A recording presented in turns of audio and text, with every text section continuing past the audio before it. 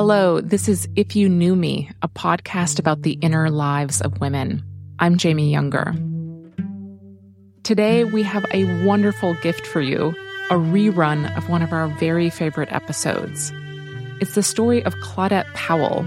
She's known in her religious life as Sister Monica Clare. Pete and I originally aired Sister Monica's story in March of 2022. Some of you might remember that in the early days of this podcast, I used to narrate throughout a woman's story. We changed that at some point, and now the show is first person and totally and entirely in the woman's own voice. But in this rerun episode, you'll hear me narrating in and out of Sister Monica's story. Okay, so who is this nun, this sister that I keep going on about? Let me tell you. Sister Monica Clare is an Episcopal nun at the community of St. John Baptist in Mendham, New Jersey. Her story of finally embracing her authentic self was highlighted by Oprah. Sister Monica is on TikTok. Her handle is Nonsense for the People, and she has a following of nearly 180,000. She's in her mid-50s now and didn't become a nun until she was 46. Before we get going with Sister Monica's story, I just want to say this show, If You Knew Me, it's not just a podcast. It's a springboard, a taking off point, a soul starter, if you will, for our lives as women. This show is for women who are stretching themselves, questioning life, looking deeper, being brave. If you're doing that, this show is designed for you. I invite you to check out our episode archives. We'll be back with you in September with a new lineup of incredible first-person stories. Our first story next season is with a woman named Tonya. She was a fashion model and photographer for many years. 2 years ago, very unexpectedly, she lost her eyesight permanently and completely. She is a curious, lovely, courageous woman. I think that you'll really want to tune in to hear her story. So if you haven't already, sign up for our newsletter where we announce the new episodes. And don't forget to subscribe on your favorite app. Okay, so here we go. When Pete and I stumbled upon the story of Claudette Powell, we were both transfixed by her story and her personality. I wanted to talk to her as a woman, as a spiritual person, and as a human. She really has an unusual story. Before becoming a nun, she was married and living in Los Angeles, working for Paramount Pictures in the advertising department. She was pretty much totally secular, but despite all outward appearances, she had been drawn to the life of a nun from a very early age. Her episode is entitled Nicey, Nicey.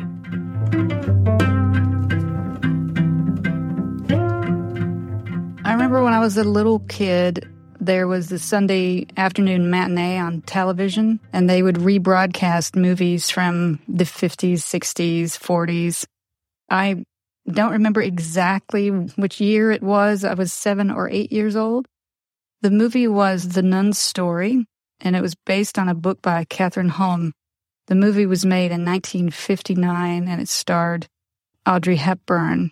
And, of course, it was very much a Hollywood version of what life is like in a convent in Belgium. I do remember the images from that movie. Audrey Hepburn's energy in that movie was what really drew me in. It was this sort of calm, serene energy of a nun.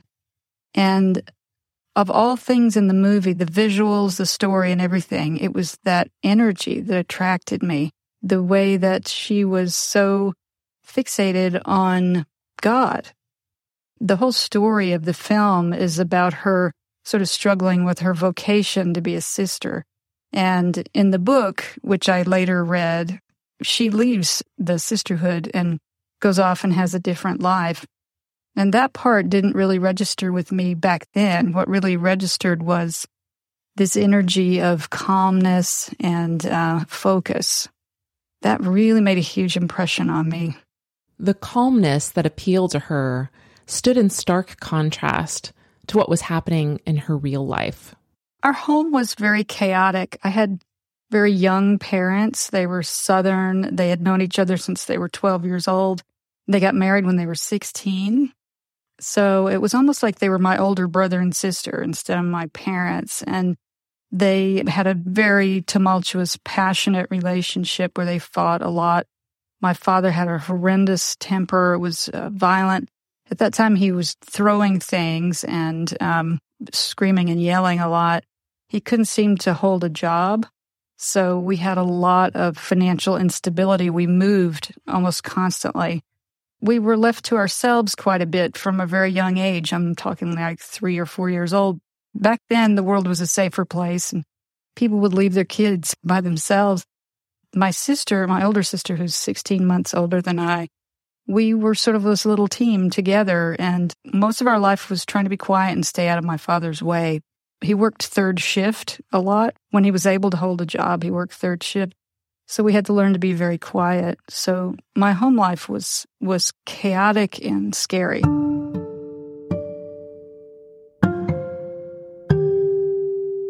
As a young kid, Claudette dealt with some pretty strange behavior from her dad. She remembers one moment in particular. I remember there was an incident where he came home one night from his job, and he was just beaming from ear to ear, and he was so happy. And he was standing out in the yard talking to my mom and my sister and I. I must have been about 4 or 5 years old. And he said, "Oh, my friend so-and-so, you know what he just did? He did the greatest thing. He left his wife and his kids, and he's never going back. He's the happiest person I've ever met." That made a huge impression on me as a kid, because I felt like the reason he was always mad and in a bad mood was because he had to earn a living to support the kids. And he would talk about, if I didn't have all these mouths to feed, I could have a much better life. So that makes a big impression on a kid. When you grow up poor, you feel like a little bit of a burden to your parents. And I'll never forget how happy he was for that guy.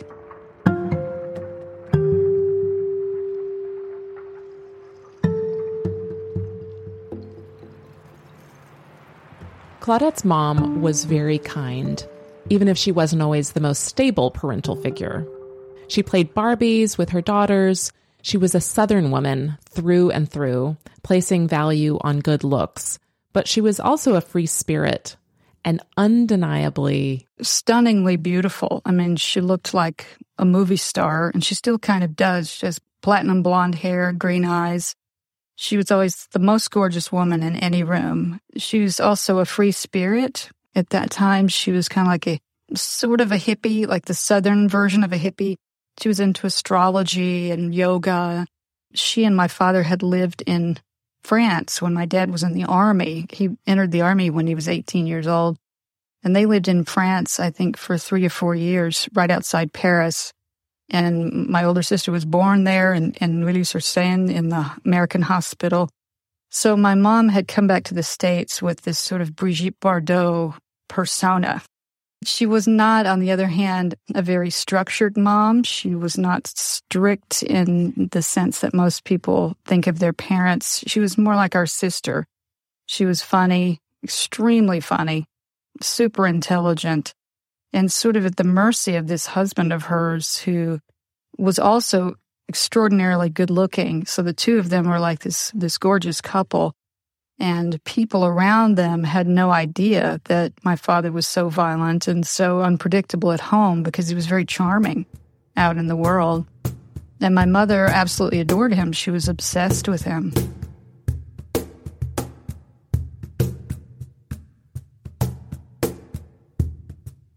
The lack of structure, the feeling of chaos, the economic uncertainty made me very, very serious and responsible and organized in reaction to that chaos. And I found a lot of other Gen X people who had that same experience. Their parents were breaking down all the structures and being free spirits, which made kids at that time feel lost and afraid. Because to us, it didn't feel like freedom. It felt like chaos and danger. Being a latchkey kid from Gen X, spending a lot of time without parental supervision, we grew up to need structure. And I think that's one of the things that attracted me to the religious life was the structure, the tradition, the sense of family that I really didn't have when I was growing up. My mother was a lot of fun, but we didn't sit down to dinner every night. We didn't have a bedtime. In many ways, that made us unique individuals to not have the strictness around us, but it also made me yearn for structure.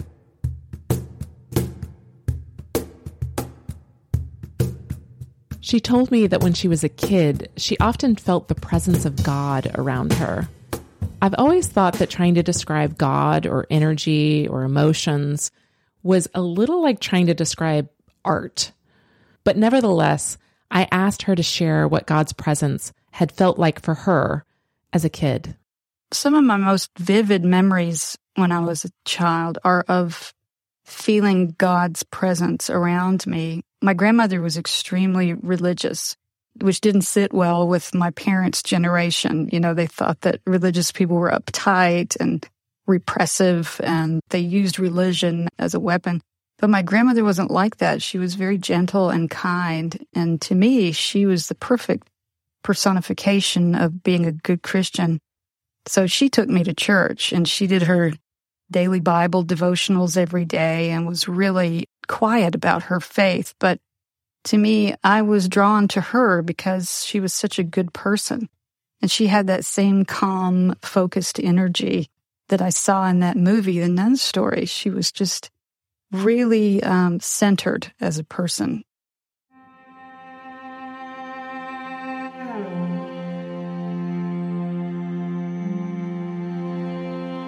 So I was attracted to that energy with her. And I would go to church and I would hear sermons. You know, we went to a Southern Baptist church, but it wasn't one of those, what they call hard shell Baptists. It wasn't like that. We had a lovely preacher there, and sometimes they would have guest preachers come in that were sort of a little bit more hellfire and brimstone, and we'd all be traumatized by those sermons. But one of them, I remember when I was maybe 3 or 4 years old, one of them said, anything you want to give to God, you just say, I'm going to give this to you. I'm giving it to you, and He'll take it from you. You know, and what he was really talking about was your gifts, your talents, but I was too little to understand that. My grandfather was kind of an eccentric, and he had this garbage dump behind the house where they burned the garbage, because that's what you did in the old days, you burned your garbage. And there was this old pot out there, like a saucepan, in the garbage heap. And after we got home from church, I ran out there and I got that pot. And I remember it had a hole in the bottom of it. That's why it had been thrown away. And I stood out in the driveway holding it up to God and saying, I want to give you this, God. I don't know how long I stood out there. It seemed like forever. And I was thinking it would be like in the cartoons, you know, where God's hand would come down and take that pot from me. And God didn't. And I was so confused. So I talked to my grandmother about it, and she said, well, that's not exactly what the preacher was talking about, but that's very generous of you to offer something to God. That's her kind of spirituality. It was very sweet and very gentle. And I remember asking God, I was standing out once again in the driveway. I had an umbrella on a windy day, and I was begging God, please let this umbrella pick me up and help me fly around. And God didn't do that either. So I learned very early on, God doesn't answer all our prayers because some of them are crazy. So Claudette was growing up like that, under her grandmother's wing, having a notion that God was important to her life. At age 13, some big disruptive things happened in her life. 2 things happened when I was 13. One of them was my parents divorced, and at that time, things had gotten so violent. He was beating my mother up on a regular basis at that point, and he had always beat on us, the kids, which was actually not that uncommon in the South at the time. Everybody beat their kids, so it wasn't unusual. But when he started beating up my mother, that brought everything to a head. He was a policeman at the time, which is crazy. But at that time, there were no laws against beating your spouse. This was like 1978, 79. He was fired from the police department. He was placed in a mental hospital because he had gotten so far off the rails on drugs and alcohol. My mother was also put into a mental institution because she had a breakdown. I was with her when she had it. It was very scary, very traumatic. And so at the age of 13, I became much more of an adult. I had been a little adult before then, but I became sort of the responsible adult in my family. My older sister was away. She had gotten a scholarship to a boarding school for dance. So I was left to take care of the baby and clean the house and buy the groceries and things like that. My grandmother had died between age 12 and 13 was when she died. So that was a big time for me. Everything was transitioning. I didn't have my grandmother anymore. She was like a mother to me, basically.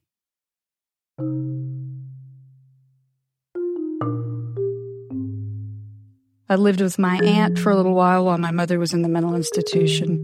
I remember at the time feeling like, all right, I'm grown up, I'm on my own. Me and my little sister, who's 8 years younger than me, we were just a little family.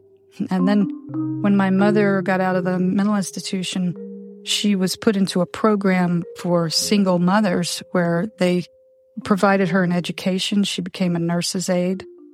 Also at that time, after my father left the family, he would occasionally come back, break down the door, and beat up my mother and go to jail. This was the pattern. So we lived in fear quite a lot of the time. We were hypervigilant, wondering if he was going to come back. He had threatened to kill her quite a few times, so there was a lot of terror.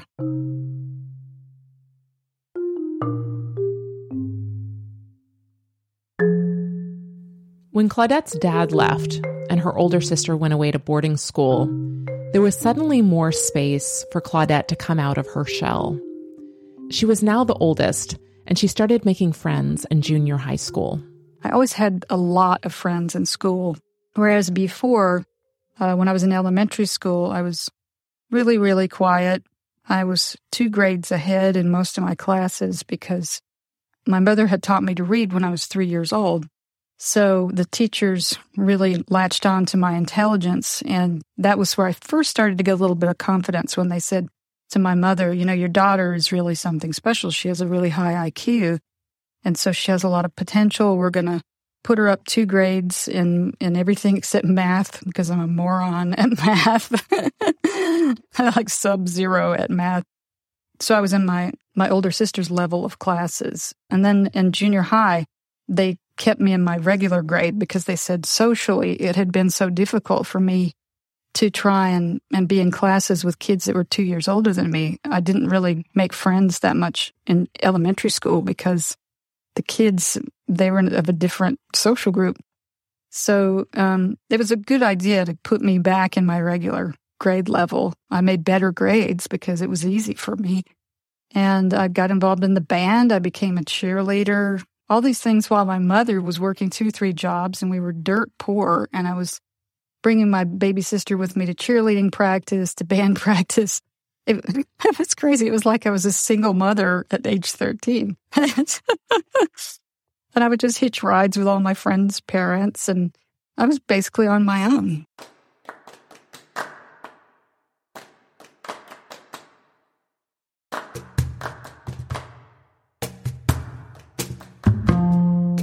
It was interesting because I was popular in terms of I had tons of friends and I was getting, elected for things and people were kind of looking up to me, but I was never popular with the boys.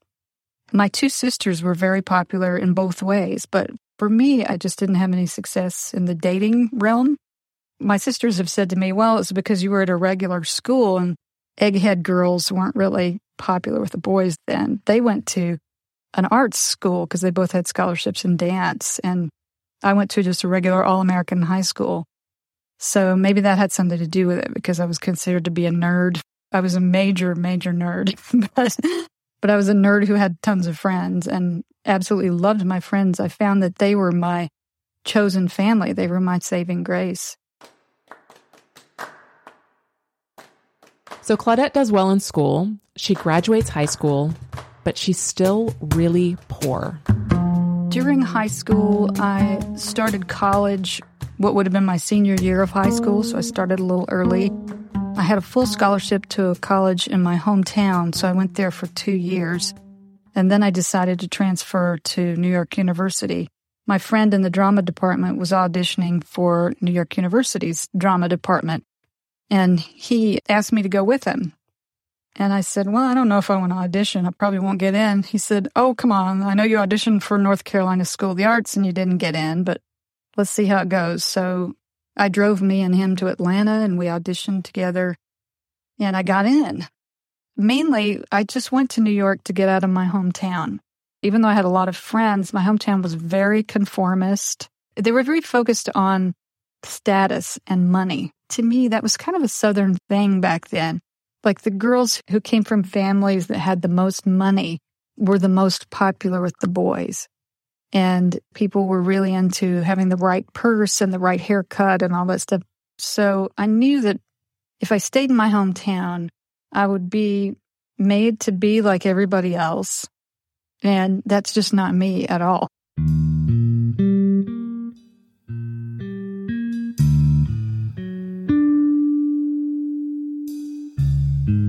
I had never been to New York in my entire life. I didn't know anything about the city. I thought it was like on I Love Lucy. I honestly thought it was like that. And this was like 1986. New York City was a toilet at that time. The place where NYU put us as transfer students was a welfare hotel, basically. The lower floors of it were alcoholics and drug addicts who were living there at the charity of the city. So there Claudette is in the toilet of 1980s New York City. She had been accepted by this super prestigious university. She had escaped her hometown. Really huge accomplishments, right? And then reality hits. So when I got to New York, I knew almost immediately that I had done the wrong thing getting into the acting program. Because I loved acting. I loved going out on stage and wearing a costume and all that. But the business part of it, I did not like. All the people in that program, it was the Tisch School of the Arts. It was a very prestigious program. And so a lot of the fellow students with me were professionals already. And they were talking about their agents and their managers. And they were, basically reciting their resumes to each other the first week that we were there. And I thought, oh God, this is so boring. This is not me. I can't do that. I can't run around selling myself all the time. You had to be super confident and sell yourself. And that's just not my personality. But the idea of being a flake was too much for me. So I didn't want to be a flake and abandon the program. So, my parents had borrowed money. I had come all this way. I had changed my whole life. And all the people back home were watching. So I stayed. Claudette had a classic New York City experience, by which I mean she lived in a tiny, shitty apartment with tons of roommates. She worked low-end jobs. Her mom and stepdad couldn't help her out, so she mostly lived off babysitting money. For a long time, I would have a half a can of Campbell's soup for my lunch, and then I would have the other half for dinner. That was my diet in those days, because that's all I could afford. And somehow I got through school. I still owed a tremendous amount of money to the school by the time graduation came around. But I was able to, they allowed me to walk at graduation. I was able to wear a cap and gown and participate in the ceremony. Then after that, I was working as a nanny for this family that was about to move to Los Angeles.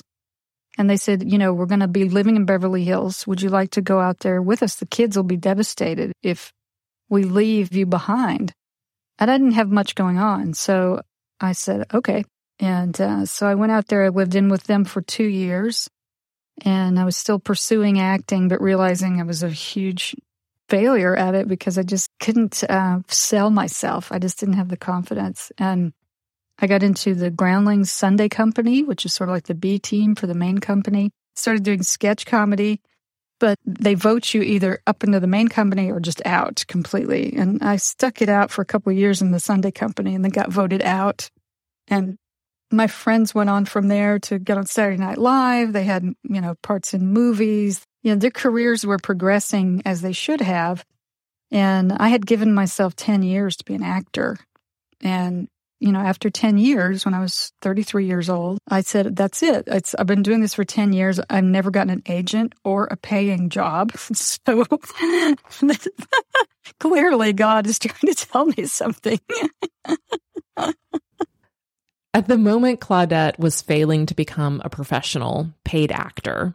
She was nannying for a family. She let them know that she wanted to move on and find some other job.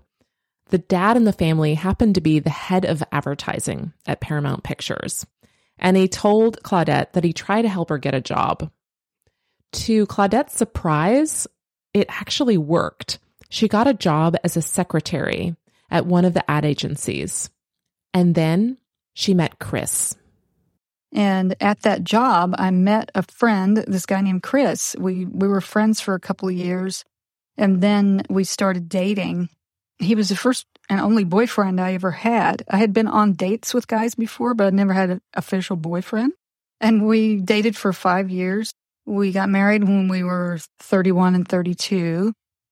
He was very funny. We had a lot of fun together, but he was very cold emotionally. I mean, to the point where if somebody started talking about feelings or anything deeper than, really surfacey things like travel and things on TV, if you started talking about anything personal, he was bored and didn't want to hear it. So I kind of knew that I needed something more than that, but I kept saying to myself, he's the only guy who ever wanted to date me, so I better go with this and see how far it can go. And then, at one point, because we didn't spend very much time together, even as a married couple.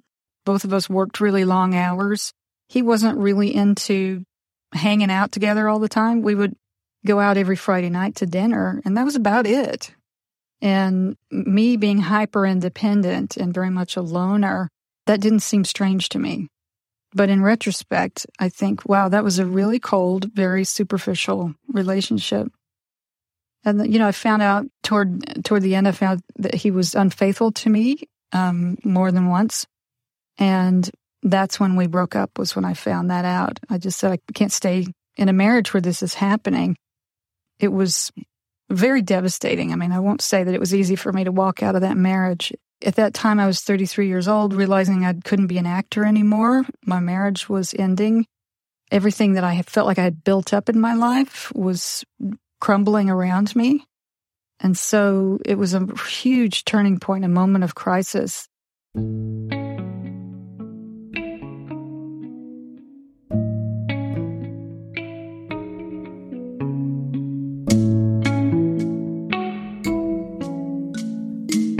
In that deep pit of terribleness, Claudette's life was shifting slowly, slowly, slowly. And she started to notice important clues that had been there all along. All the time that I had been sort of pursuing acting and working in advertising and pursuing a relationship with a guy, those were the things that people told me to do to make myself happy. And this whole time, I still felt this tremendous magnetic pull to the religious life. I was reading books about nuns all the time. I really thought I was going to be one of those people that was just nun crazy, where you buy nun dolls and you watch movies and you hang around with nuns. I thought it was just going to be that. When he and I were dating, he was a vehement atheist and would never talk about any kind of spirituality, God, anything like that. So I really had to sneak around if I wanted to pray or go to church or read anything that was spiritual, religious, which I was still doing. I was praying every day of my life. It's always been part of my life, and feeling like I had a conversation with God all the time.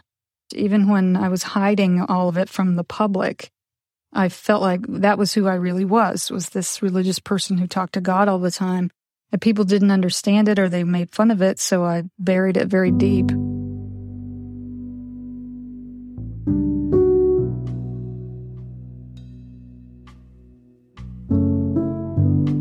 When she and her husband acknowledged that the relationship was ending, she started feeling freer to investigate her long-held desires to have a religious life. The more vehemently atheist my husband became, the more spiritual I became. I started emailing Roman Catholic nuns when I was married, and I said, I'm married, and I still can't get this calling out of my mind. I'm drawn to this, and I don't know what to do.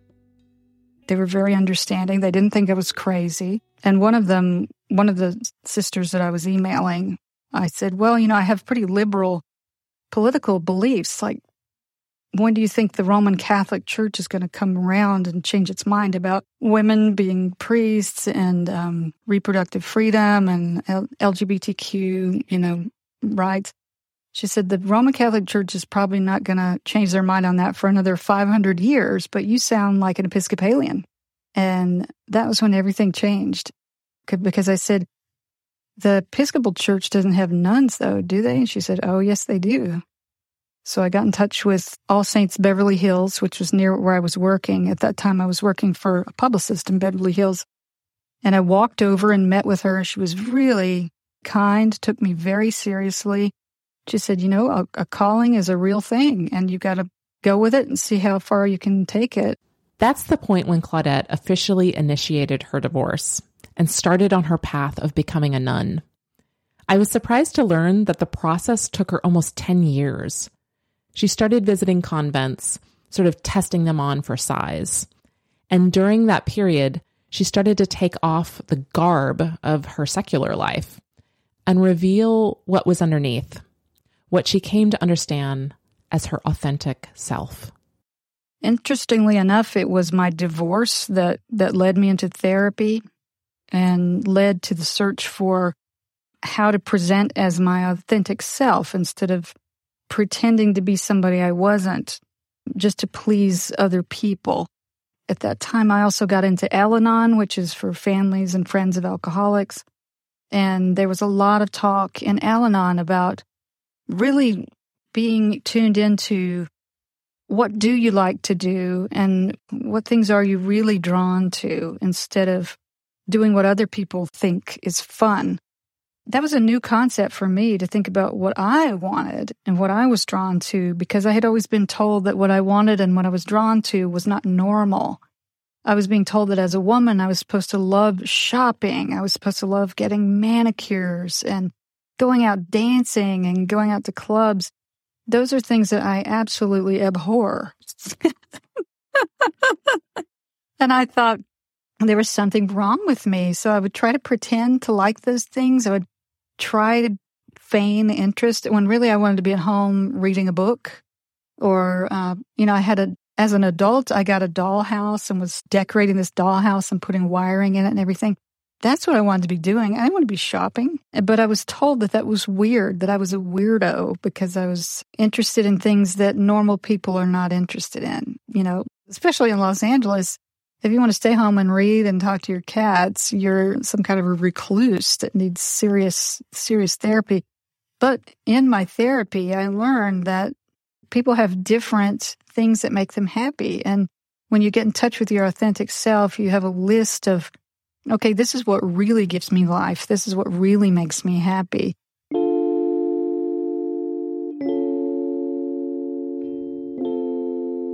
Around that time, I also read that book, What Color is Your Parachute? Because I was really wanted to change course when I gave up acting. And I was thinking, well, what do I like to do? And in that book, it says, think about your top 5 priorities in your life and then put them in order of which is the most important. Number 1, immediately I put God, and then family, and then career and money, success. Like that was at the bottom of the list. God was number 1. And I asked myself, why am I not living my life as if God is my number 1 priority, when in my heart, God is the number 1 priority? So that was a big shift for me. Learning to speak up and set boundaries was a very new thing for me because I had always just done what I was supposed to. I was really into duty, obligation, what other people needed from me rather than what I myself needed. And it was difficult because I lost some friends during that time, because once you start setting boundaries and being your authentic self, the people who liked your fake self don't stick around. They were friends with somebody else that you created. So that was a big population change in my life for the best, because then I was with friends who were supportive of me as a spiritual, religious person. Some of them stuck with me, my actor buddies. They sort of humored me through this whole, they called it the nun thing. They'd say, how's the nun thing going? And they didn't understand it, but they really stepped outside of their realm of experience in a very loving way and tried really hard to understand it. I'll always be grateful to them for that because they're not religious people at all. They had no concept that this was something I had been hiding all these years, and they didn't know me that way. But I started at work too, which was really difficult because I was working in movie advertising at the time, and I had never openly discussed God or going to church or anything like that at work because everybody's so cool in Los Angeles. Kind of thing. It's not cool to be religious. It's provincial. It's ignorant. It's backward. So I risked a lot of ridicule by telling people, and I didn't really proselytize or anything because Episcopalians don't do that. We don't go around trying to save people. But instead, I would just occasionally mention that I was going to church or that I had a choir thing if anybody wanted to come. And lo and behold, people who didn't believe in God, were really anti-religion, would quietly come up to me and ask me if I could pray for them. One guy, he had a 4-year-old daughter who had leukemia. And he said, I'm not religious. I wasn't raised religious. My parents have nothing to do with religion. But I think that prayer might help us. So that's when I realized a lot of people who claim not to believe in God and religion believe in prayer. So I felt like that was a little gateway for people to understand that there was something beyond what we all see and hear, in our temporal world. Prayer is something that I never would have thought my coworkers would ask me to do. So that was a nice little nudge from God saying, see, maybe sometimes people do accept this on some level.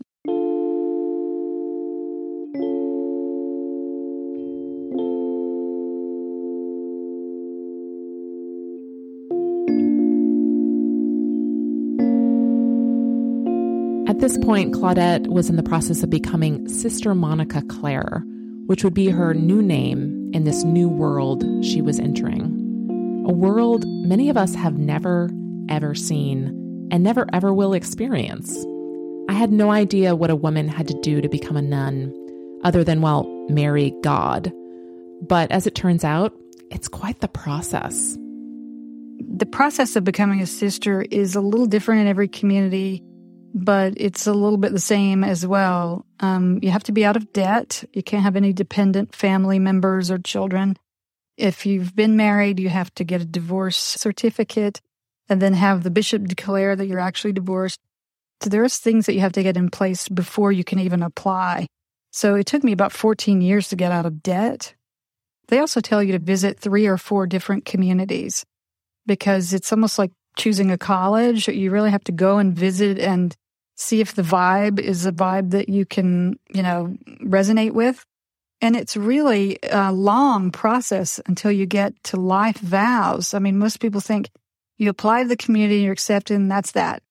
But not really. It's sort of like professors trying to work for tenure, because our process of becoming a sister up to life vows can be anywhere from 6 to 8 years. You come in as a postulant for 6 months, then you're a novice for 2 to 3 years, and then you're first professed for 2 to 3 years. All of those are temporary annual vows. They're not life vows. So I tell people who are searching, I'm like, try to think of it as you're getting a contract job for 6 to 8 years, and then they're going to take you on full time at the end of that. So I think most people are not aware of how long it takes, and they're greatly horrified when they find out. When Claudette finally made it through all of her years of being a semi-committed nun, she was ready to take her life vows. She told me about the ceremony that happens, the ceremony where you essentially marry God. It's a ceremony much like somewhere across between a wedding and an ordination. We do not do the old-fashioned thing of wearing a wedding dress to take vows. Some Roman Catholic communities still do that, because you're making a vow of chastity, which means that you are marrying Jesus. You're marrying the community. You're making a lifelong commitment, just like marriage. For me, the novice clothing where I received my habit was a really big transition, because you're going from dressing like a secular person to dressing like a sister. And then when you're first professed and you're in temporary vows, you get the cincture, which is the belt thing around your waist, which has the 3 knots in it, which symbolize the 3 vows of poverty, chastity, and obedience. And then when you're life professed, it's a church ceremony. You have hymns, you have a Eucharist in the middle of it. The bishop is there. The bishop has to receive your vows. You proclaim your vows in front of everyone. You kneel down at the feet of the bishop, and he places his hands on you and blesses you. And that's such a huge moment right there, because I believe in the apostolic succession of bishops from St. Peter. All these bishops have laid hands on each other ever since the earliest days of the church. And that Holy Spirit, that vessel of the Holy Spirit that a bishop is, you could feel it when they put their hands on your head and feel the strength and the power of the Holy Spirit carrying you forward into your ministry. Because I always tell people, you can't do this by yourself. God has to give you strength and courage and the tools to do this work, because this is really, really difficult work. And that's where I felt like the strength of God was really sustaining me. I was so excited, and I was thinking, I don't want to be like a Southern Baptist and start crying in the middle of this, because I was so overwhelmed with joy and gratitude. I got my wedding ring, which you get at your life profession. And that was a big, significant moment for me, because I felt like I told my mother afterwards, I finally married a decent guy. She thought it was hilarious. It was a commitment that I really felt I settled comfortably into it, instead of trepidation and fear.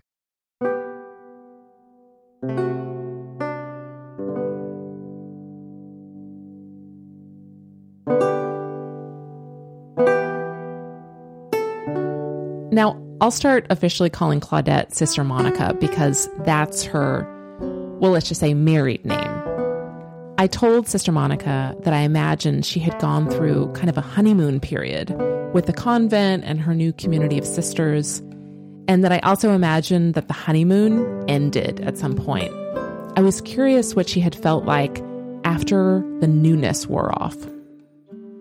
For me, I was a person that, aside from the 2 years that I was married, all my adult life I had spent after college and after being a nanny, I had lived by myself. I always had my own apartment. I was very much a loner. I love my alone time. So coming into a community where you live with a bunch of other people, that was the hardest part for me, because everywhere you go, there's somebody there. And even though we're in silence, which really does help when you live in a household with a ton of people, it's really hard for me to come around the corner when I'm really deep in thought and encounter somebody who has a question or needs to talk or whatever. So I had to overcome a lot of annoyance at just being in the house with other people. I had done things my own way. I had been the head of households, since I was a little kid practically. And yet here were these women telling me that I wasn't emptying the garbage right, or I wasn't loading the dishwasher correctly. And I was very indignant and thinking to myself, I'll beg your pardon, I know exactly what I'm doing, which is a very common thing for women who enter religious communities, because women are particular. We have our ways of doing things that are the right way. And then somebody else comes along and says, no, this is the right way. And then the third one will come along and say, no, this is the right way. So we clash quite a bit in this community, because I'm pretty mild-mannered and mellow about most things, but I'm the exception. This is a community of very strong-willed women, very smart women. I told them when I first came, it was like a whole bunch of executive VPs decide to be a religious community. And so there's too many chiefs, but we are an Augustinian community, which means it's not top-down. It's not a bunch of obedient people with the superior just sort of dictating what to do. We make decisions as a group, as a whole. It is tough, though, dealing with so many strong-willed women. They really, especially if I'm really excited about an idea I have, let's do this, everybody, let's do this. And then all these strong opinions come in and start, poking holes in my idea. I have to get really humble and say, okay, maybe there's a better way to do it.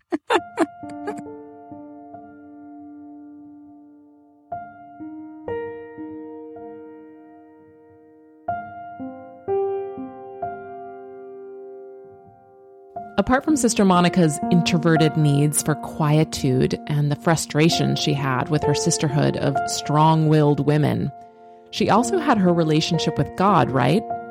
And that was the relationship that prompted her to change everything in her life, to uproot herself and reroot herself in a place that felt authentic and true to her. And that part, it was getting really good. Well, the interesting thing, because I'm married on two levels. I'm married to my community and to God. My relationship with God has improved significantly because before I came into a religious community, I prayed all my life and I never really heard anything back. I was just sort of, talking into the abyss and hoping to find some kind of guidance or signs from God. And then after coming into a religious community, we work on our prayer life all the time. We try all different methods of prayer and we pray quite a bit. I started getting a lot of feedback from God pretty early on. Even when I was a postulant, I would feel definite guidance and I would feel a definite embrace, loving embrace, and words and feelings in my soul that I had never felt before. It was very clear. So that's been wonderful, the deepening of that dialogue with God instead of me just having a monologue. I also had this crazy idea that the sisters were going to be these wise sages that would teach me everything, that I could just sit at their feet and learn all this wonderful spiritual wisdom, and that they would behave themselves because they're sisters, and of course they have to be good Christians and act like my grandmother did. But that is not how they are at all. They're just people. And some of them have bad tempers, and some of them, they stick their head in the sand instead of dealing with problems. And some of them are loud and get on my nerves really bad. But the interesting thing that I learned about it was when you're working with people like that, just regular people who have regular personalities, you don't have to deal with them if you don't want to. You can deal with them in a professional way, but then you go home at night. And here, we all have to live with each other. So over time, I realized, I can't avoid Sister So-and-so, even though I think she's mean to me and criticizes me too much. I can't avoid her. I live with her 24 hours a day. So I had to learn to really speak up for myself and to say to Sister So-and-so, that hurt my feelings, instead of just closing off and not dealing with Sister So-and-so. And over time, I've been here 10 years now, I finally recognized that I was learning emotional intimacy for the first time in my entire life. I was learning how to speak from a really deep place, speak my truth to people in love, and they accept it. And for the first time in my life, I am secure in the fact that if I present a self to them that is not pretty or not pleasant, they're not going to reject me and they're not going to abandon me. That was a huge thing. I remember having that realization a few years into this, and I thought, wow, this is why God has brought me here, so that I could learn emotional intimacy and really speak my truth instead of just being nicey-nicey.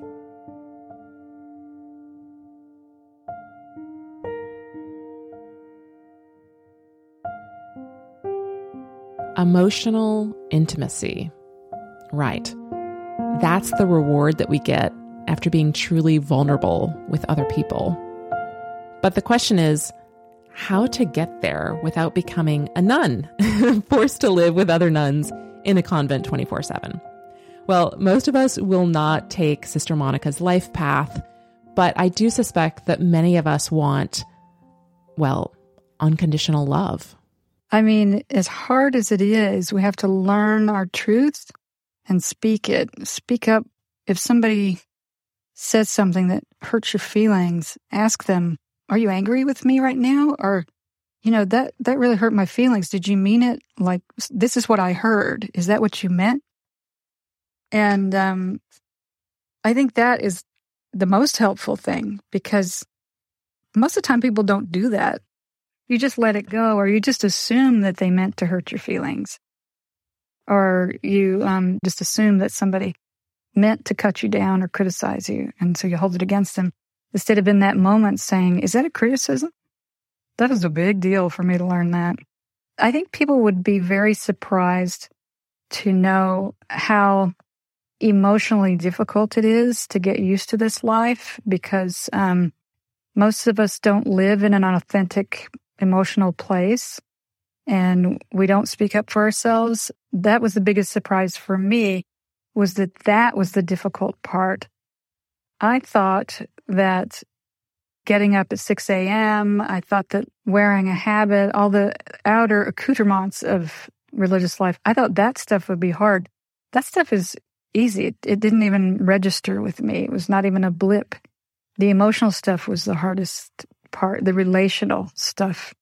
I realized after a while, this is why we have religious communities, because religious communities are a microcosm of the world, where you have all these people who wouldn't have chosen each other, who are thrown together in this situation, and we are called to love each other. We have to learn to love each other, and that's really difficult. Sister Monica dares to speak about all this deep stuff on social media. In fact, she has a pretty impressive TikTok following. In addition to deep topics, she has also posted about her skincare routine, book recommendations, and the convent's dog, Jenny. Because I was on social media, I was on Facebook and MySpace back in the day. And then when I got into a religious community, I sort of got scolded because my posts were not exactly sisterly. They were sort of jokes that were sort of off color and commenting what I didn't consider to be off color, but my sisters did. So I learned that I had to present a public image that was sisterly, not just my LA self. I had to transition out of my LA persona that I had created into the sisterly persona, which is actually who I really am, and sort of put away all those masks that I had been wearing when I lived in Los Angeles, and just be, and still kind of trust that people would not be bored by that. So when I got on social media after I entered the community, was basically putting stuff out there that was prayerful. I learned, okay, let's share some prayer and some spirituality with people and see if they're going to be bored by it, because I assumed that they would be. And I was really shocked that people were actually interested in it, commenting on it. I still have tons of friends on Facebook and somehow accumulated tons of followers on TikTok to a subject that I thought was totally not of any interest to the world whatsoever. I'm still in complete shock that the TikTok videos took off, because one of the things that I was told in the secular world by not so nice friends when I was in my 20s and 30s was that I was incredibly boring, that my natural, authentic self was incredibly boring. The things I was interested in, history, religion, spirituality, that those things were boring. So to be on social media and have people be actually interested in it is just, I don't think it will ever cease to amaze me. The reason I do it is because I have a background in advertising, and social media is free advertising to me. And when I was working in movie advertising, I didn't have any faith in the product that we were putting out to the world. In fact, I thought it was harmful to the world because there's so much violence in movies, and there's a lot of misogyny and bad psychology. So I felt guilty about that. And then when I entered a religious community, I thought, this is a product I really believe in. I really think the world needs this. Because in advertising, we would always ask ourselves, what do we have that people need? And I'm always asking myself that about the religious life. And we have so much that the world needs, especially right now. So that's what I'm doing, advertising.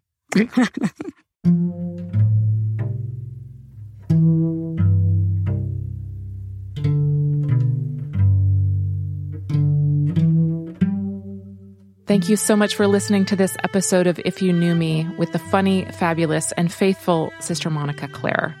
If you'd like to see more of Sister Monica, you can check out her TikTok. She also made an exclusive video for patrons of this show. You'd be really surprised by everything that nuns do. Just follow the links in the show notes. This episode and all of our work is supported by our incredible League of Women, which includes Sister Monica Claire. At the end of 2022, we invited women leaders to help us expand and elevate this podcast. So our League members include Freda Hertz-Brown, Carrie Ahern, Christine Shook, Sister Monica Claire, Dawn Rood, Elizabeth Dewar, Kara Pass, and Karen McNeil. This episode was produced by Pete Herkmans and myself. It was edited by Pete. I'm Jamie Younger, and you have been listening to If You Knew Me. We'll be back with you on September 1st.